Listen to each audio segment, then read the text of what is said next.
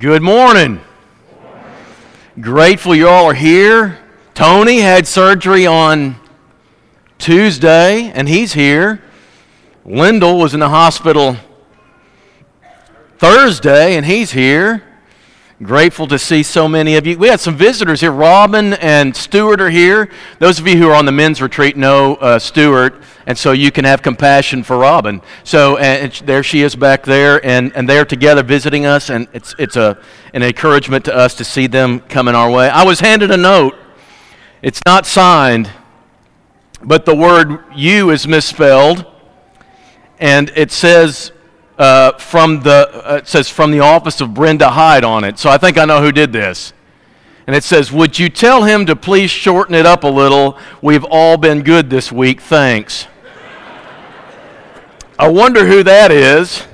And I appreciate the sentiment. And people were so generous last week, and they kind of hooked a certain amount of money to the length of sermons in the future. I didn't pay one bit of attention to it. I wasn't consulted, so I won't say that that's going to matter much at all. Hope that you're having a good day and that you're ready for a good week and a good time to be in God's house, as it already has been. Thanks for some great singing, Danny. Great singing this morning.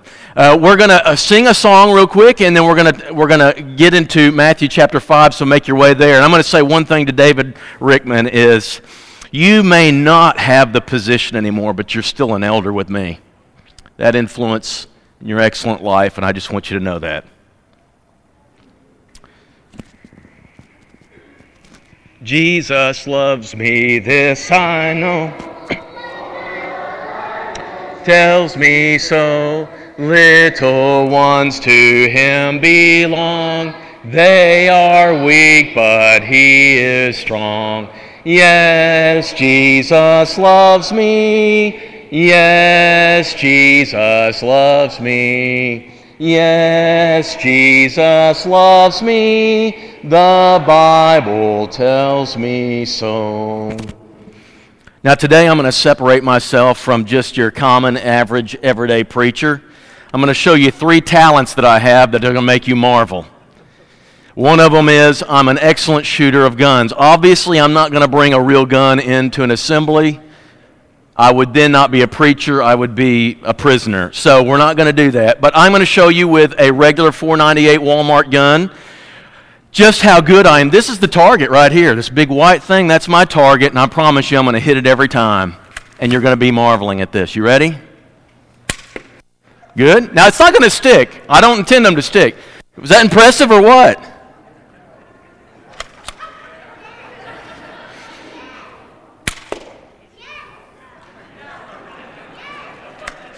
How about this?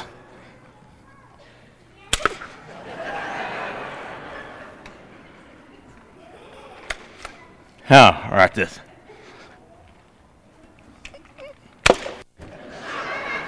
What is wrong with you guys? Have you ever seen a preacher do that before? I mean, come on, you don't see that anywhere. Okay, all right, that's not impressive to you. I'm gonna try something else. I'm gonna try 500-pound weights. Okay, not 500, 50. No, 5, but I'm going to try them. These are Melissa's, and I'm just going to show you how easy this is for me. You ready? Weightlifting. Oh, what do you think? My shirt nearly ripped. What more do you want? You guys are pathetic. All right, so you're not impressed with weightlifting. Here's another one. I've got an artistic skill. I've got these special paint. No, these are colored pencils. I'm going to draw just in a few minutes, because it doesn't take me long, something so amazing that you're going to want to bid on this. In fact, we're going to give it up for charity of some kind. I'm going to draw a picture, and you're going to want to bid on this. You ready? Hair, right?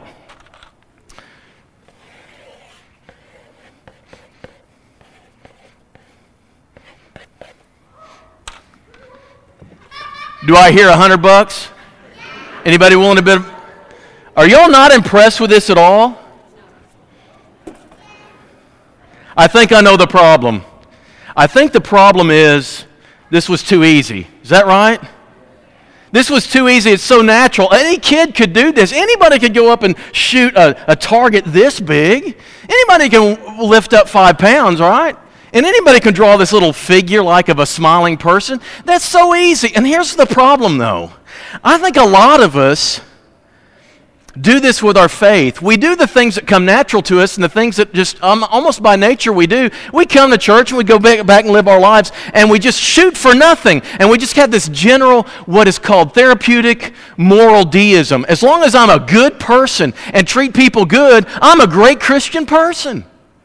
And you walk away thinking how great this is. And I think this is what's happened in Matthew chapter 5. The target is too simple. It's so natural. It's easy. It doesn't take any practice at all. Any kid could do any of the stuff I've done this morning. Any kid could. There's nothing all that amazing about it. So we get in Matthew chapter 5 and he says, you've heard it said this way. Love your neighbor. Guys, it's easy to do this.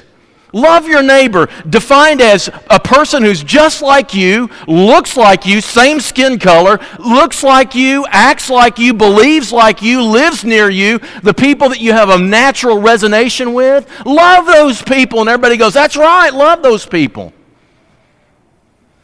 It's an easy target. Notice how they finish this. Love your neighbor and hate your enemy. Now, where did that come from? That's not in Scripture anywhere. Matthew chapter 5, verse 43, Jesus says, you've heard this. Even last week in the synagogue, you heard this. Love your neighbor and hate your enemy. How did they come up with this? They look around and they say, people like me, people in the family of God, people who are children of God, I can love them. What do I do toward people in the world who treat me weird, who believe weird things and act weird ways? And so they start looking around and say, what do tax collectors do? Well, they love people who love them. What do Gentiles, unbelievers, people who don't care anything at all about God, what do? Well, they greet people who are just like them. Even the Golden State Killer, that weird guy who they just now caught, it's such a strange thing. He loved a certain group of people around him and hated everybody outside of him. That comes natural. This is something easy. It's like setting up a target like this. As long as you can hit it, and there's this huge circle, and nobody can hardly miss it.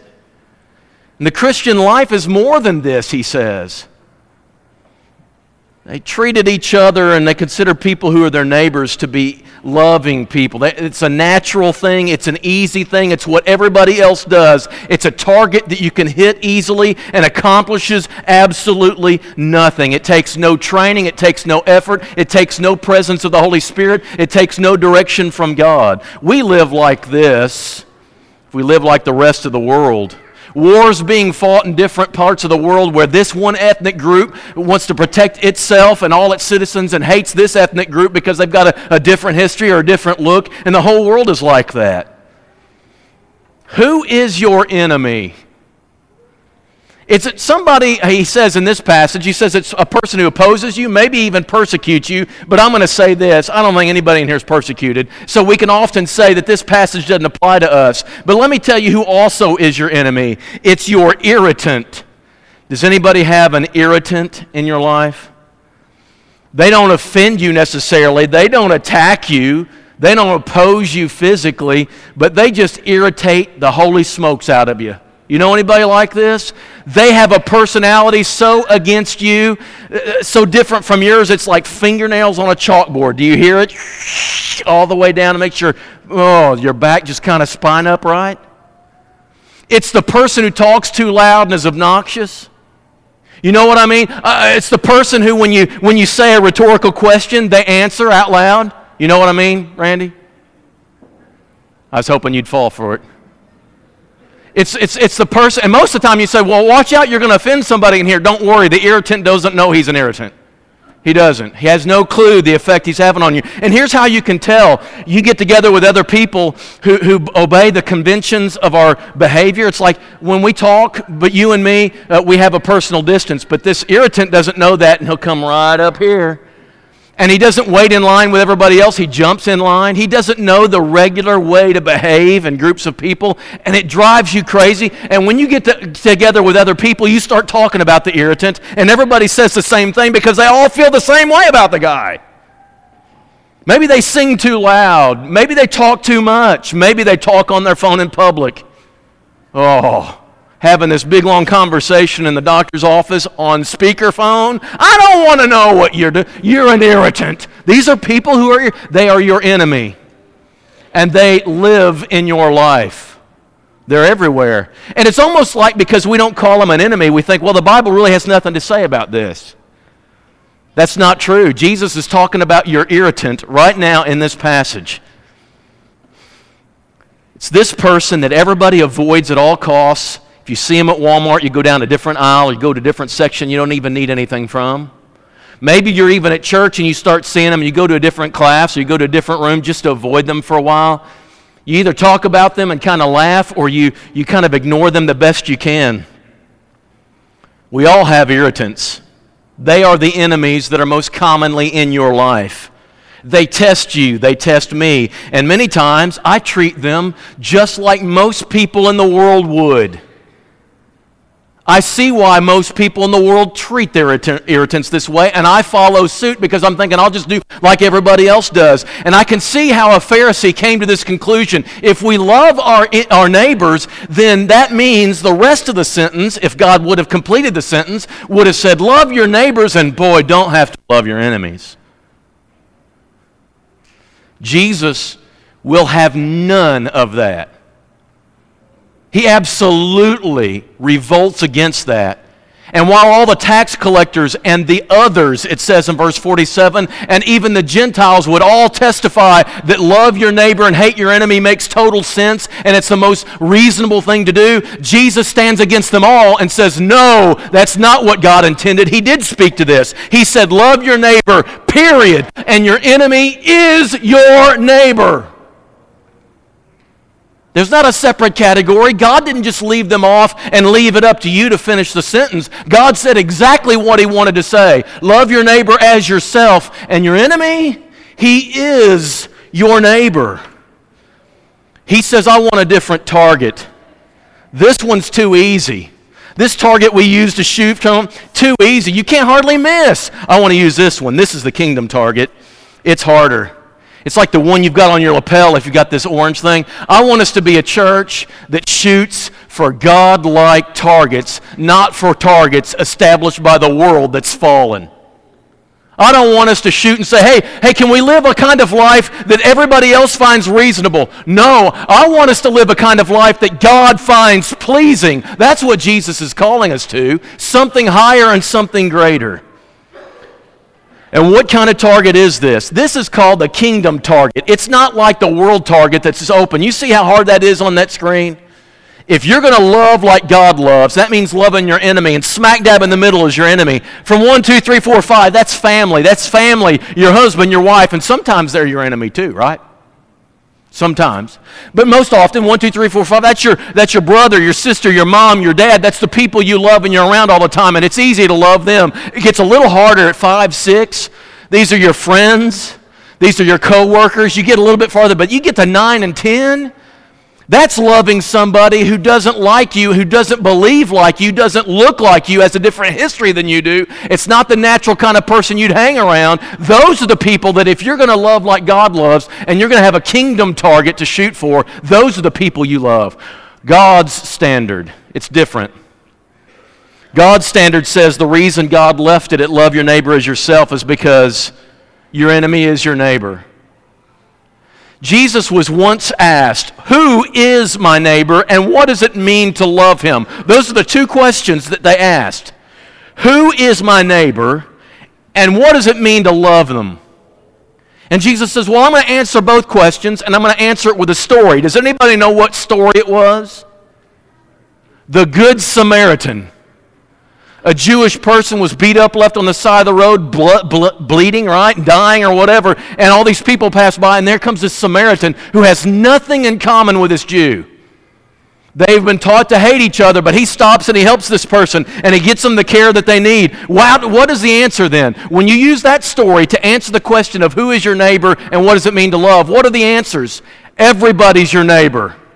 Everybody you ever run across is your neighbor. And you are to love them. What does love mean? It's not warm, gushy feelings of emotion and affection. It's not that. When you love your enemy, you're not asked to love them from an emotional point in your heart where you just cannot withhold affection from them. No, love means serve and commit to a person.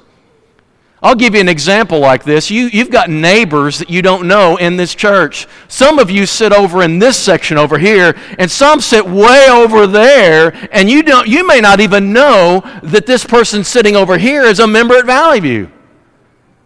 Melissa and I were shopping yesterday, and I try to avoid Walmart at all costs. At all costs. I will go around the world to avoid it.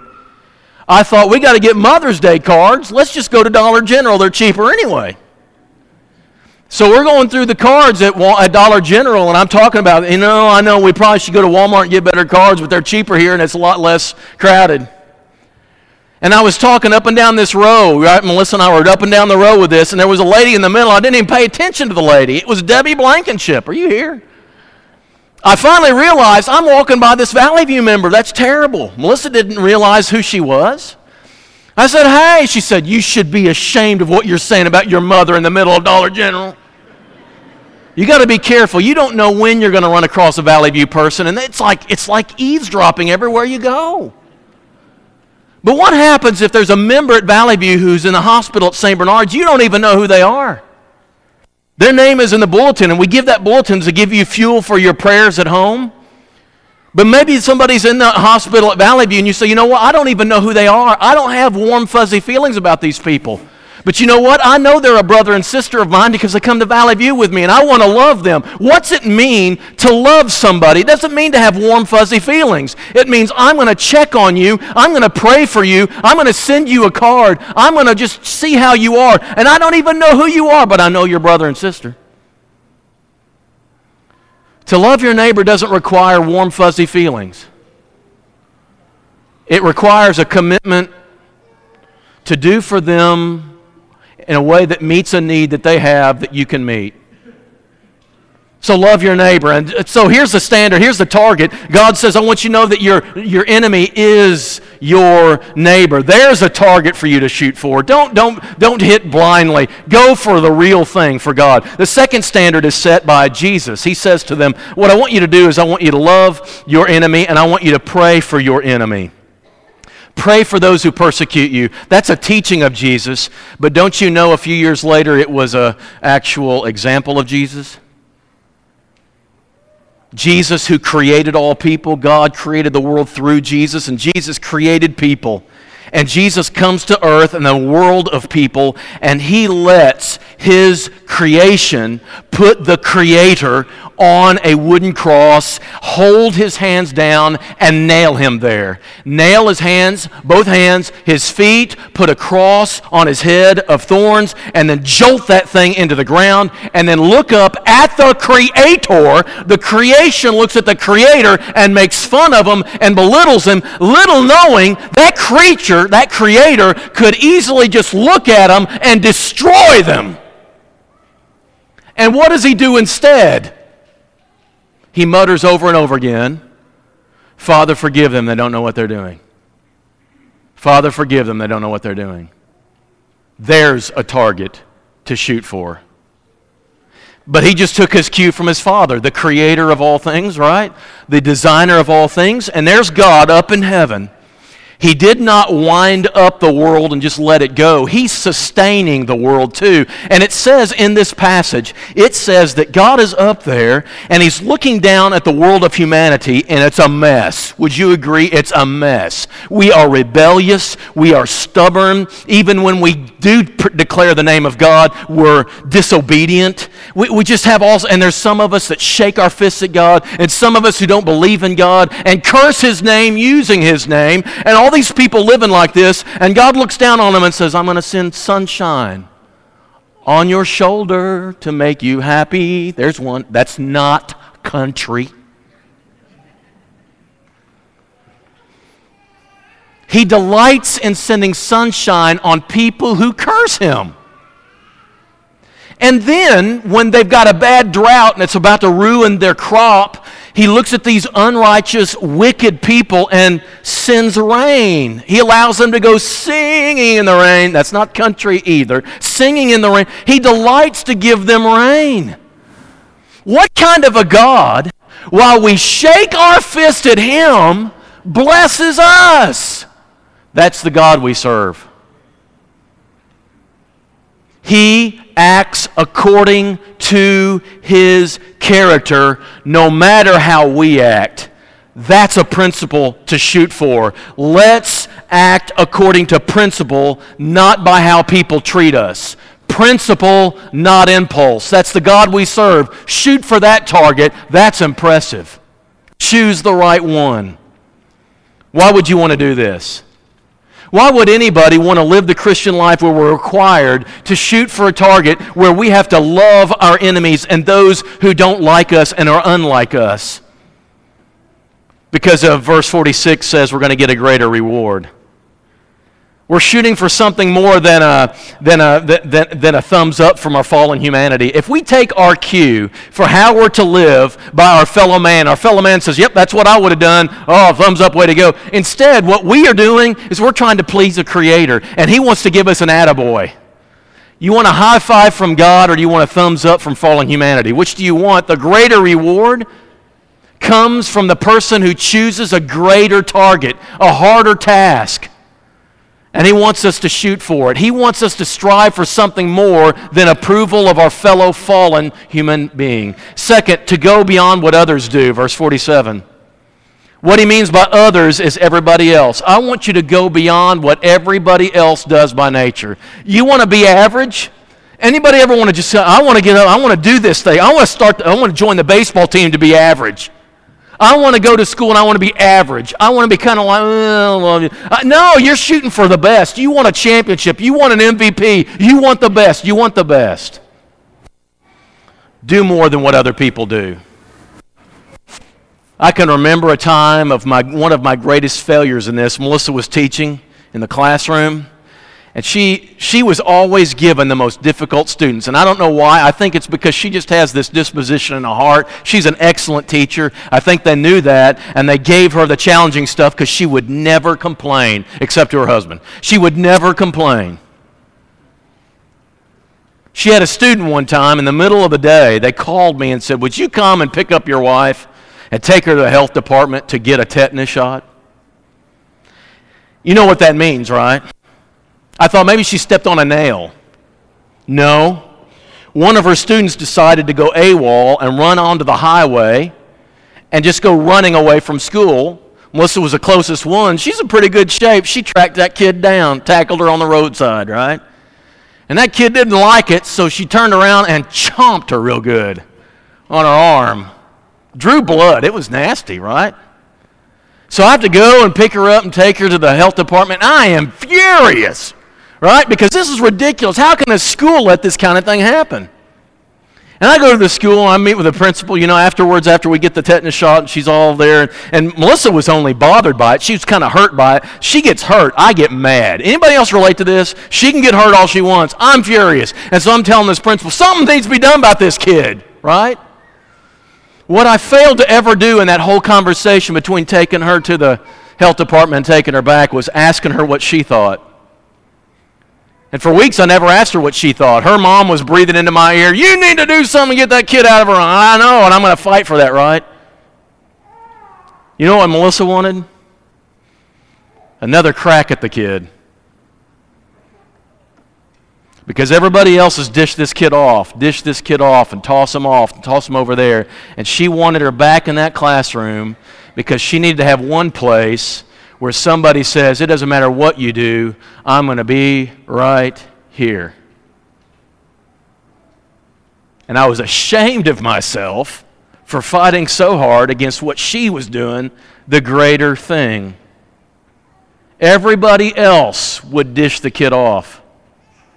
Somebody needs to be like God and say, no, You're staying right here, and that's what happens to us. We've got to go beyond what others do. We've got to be more than what... I expect more of Christian teachers, don't you? I expect more of Christian law enforcement people. I expect more of Christian businessmen. I don't expect less. I don't expect you to do what everybody else does. I expect more, and God does too, which leads to the third one. We're going to be like God when we do this.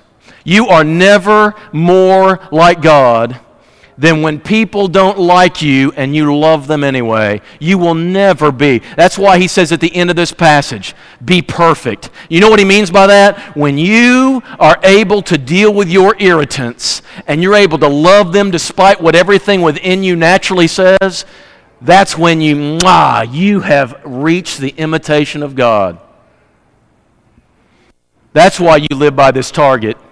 Church, anybody can live by this one. Anybody can live by this one, and most of the world operates by this one. And if you live by this one, you come to church and you go out and you treat people basically with courtesy, and you come back here and worship again, and nothing ever changes, and you just treat everybody who's like you, and you just avoid everybody who's an irritant, you're like everybody else in the world. And God's called us to more than that. God's called us to greater aspiration than that. This target means, well, I'll tell you. There's a couple of points I want to make that didn't fit anywhere else, and so I'm going to put them right here.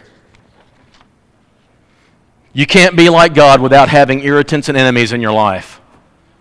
If you have been able to figure out how to nullify and neutralize every enemy and irritant by figuring out a path to take that avoids them all, you are short-circuiting God's effort to make you like Him. We need to have irritating enemies in our lives to muster within ourselves the kind of love God wants us to have. I believe every one of us needs to go out here, and this is where I fail the worst. We need to have friends who are homosexual people.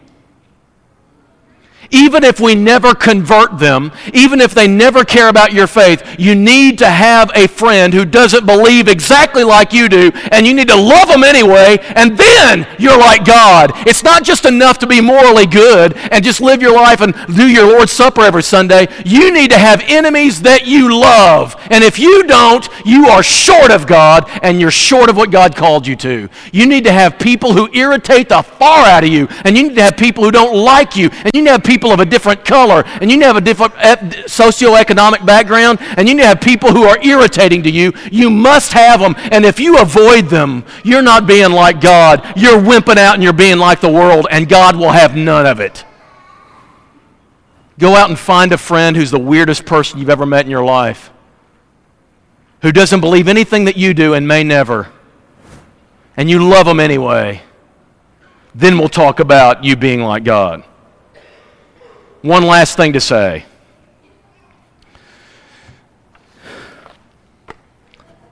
You come in here by invitation of God, and you draw near into His presence, and you look into His face, and the reason is He's worthy of worship. Worthy means I find His life worth worshiping. And you come into this presence and you sing praise to Him and you say, God, you are everything that is perfection. You are morally right. You're holy and pure. You are everything I'd like to be. That's half your worship. The other half is, God, I want to draw close enough to you to know what you look like so that when I leave here, I can look a little more like you than I was before. You are not just here to appreciate Him. You are here to draw close to imitate Him. If you come up this hill and all you do is appreciate and worship and you leave and everything's the same when you get back, you've done nothing that the world wouldn't do. What you're supposed to do is come up that hill, come into His presence, get close to His face, look at Him real close like Moses did, and then you're to leave and go back down that hill and be a little more like God than you've ever been. When Moses came into the presence of God and he went back to the people, his face glowed because he started looking like God. And if you're not looking more like God, and you've been going to church for 50 years, and you look no more like God than you did 50 years ago, something's wrong with your worship. Because most of the world doesn't believe that. Listen to this from The Shack. When I did a book review on The Shack, which I like the book and the story, but this page annoyed me. And here's what Mac is the guy that the Trinity is talking to. So, you mean, Mac said, that I just can't ask what would Jesus do when I'm trying to figure out what to do? Jesus chuckled. Good intentions, but a bad idea. Let me know how that works for you. Seriously, my life was not meant to be an example to copy. Being my follower is not trying to be like Jesus. That's baloney. It's not enough to worship. The highest form of praise is not worship. The highest form of praise is imitation. I want to be like Him. And you're never more like Him than when people don't like you and you love them anyway. That's imitation. You see, the only reason any one of you is the family of God, you must remember you have a past life. Do you know what you were first? You were first an enemy of God. You were opposed to Him. Your mind was everything against Him, and He was against you. He was after you. You were running from Him. You were an enemy from God, enemy of God. And do you know what He did? He loved you anyway. While you were still powerless, while you were still an enemy, Christ died for you so that when you come to your senses, you can turn around and you can call Him Father instead of enemy. And every one of you, while you're the family of God now, you surely have a memory that lets you remember you were an enemy before. And the only reason you can be family now is because God loves His enemies. And if that's what our Father does, that's what His children should do. This morning, I want you to know something. If you're not in the family of God, I hope that you are. But if you're not in the family of God, there's only one other status that's out there. You're either family or enemy of God. That's the two options. And if you're running from Him because of something you've done, you're running from Him because you're afraid of Him, you're running from Him because of your sin, I want you to know you are an enemy of God, but it need not stay that way because we serve a God, thank God, who loves His enemies and does everything He can to make His enemies His friends. And the way He does it is He died for them through His Son, so that one of these days, when they come to their senses, they can turn around and accept that sacrifice and be turned instantly from an enemy to family. I want you to know I would long, and the elders here would long to know that everybody who leaves this building today leaves as family, not enemy of God. That would be the greatest thing of today. Repent. Turn around. Quit running from God. Turn around and face Him. Confess the name of His Son, Jesus, and be immersed, and you walk out of here family, not an enemy of God. Every person in here is a former enemy of God. Is that not true? Every one of us, we were enemies of God, but now we're family. We long for the same for you. And one of the ways we want to communicate that is when we run across enemies out there, let's love them like God did. This is your target, church. You've got it on your lapel as a symbol here. This is your target. No easy, wimpy target. This is a hard target. This is the kingdom target. Love your enemies. This morning, I challenge you this week, love your enemies. Find those irritants and love them. Serve them. And if you're not in the family of God, if you're an enemy, please change. Please repent as we stand and sing to encourage you.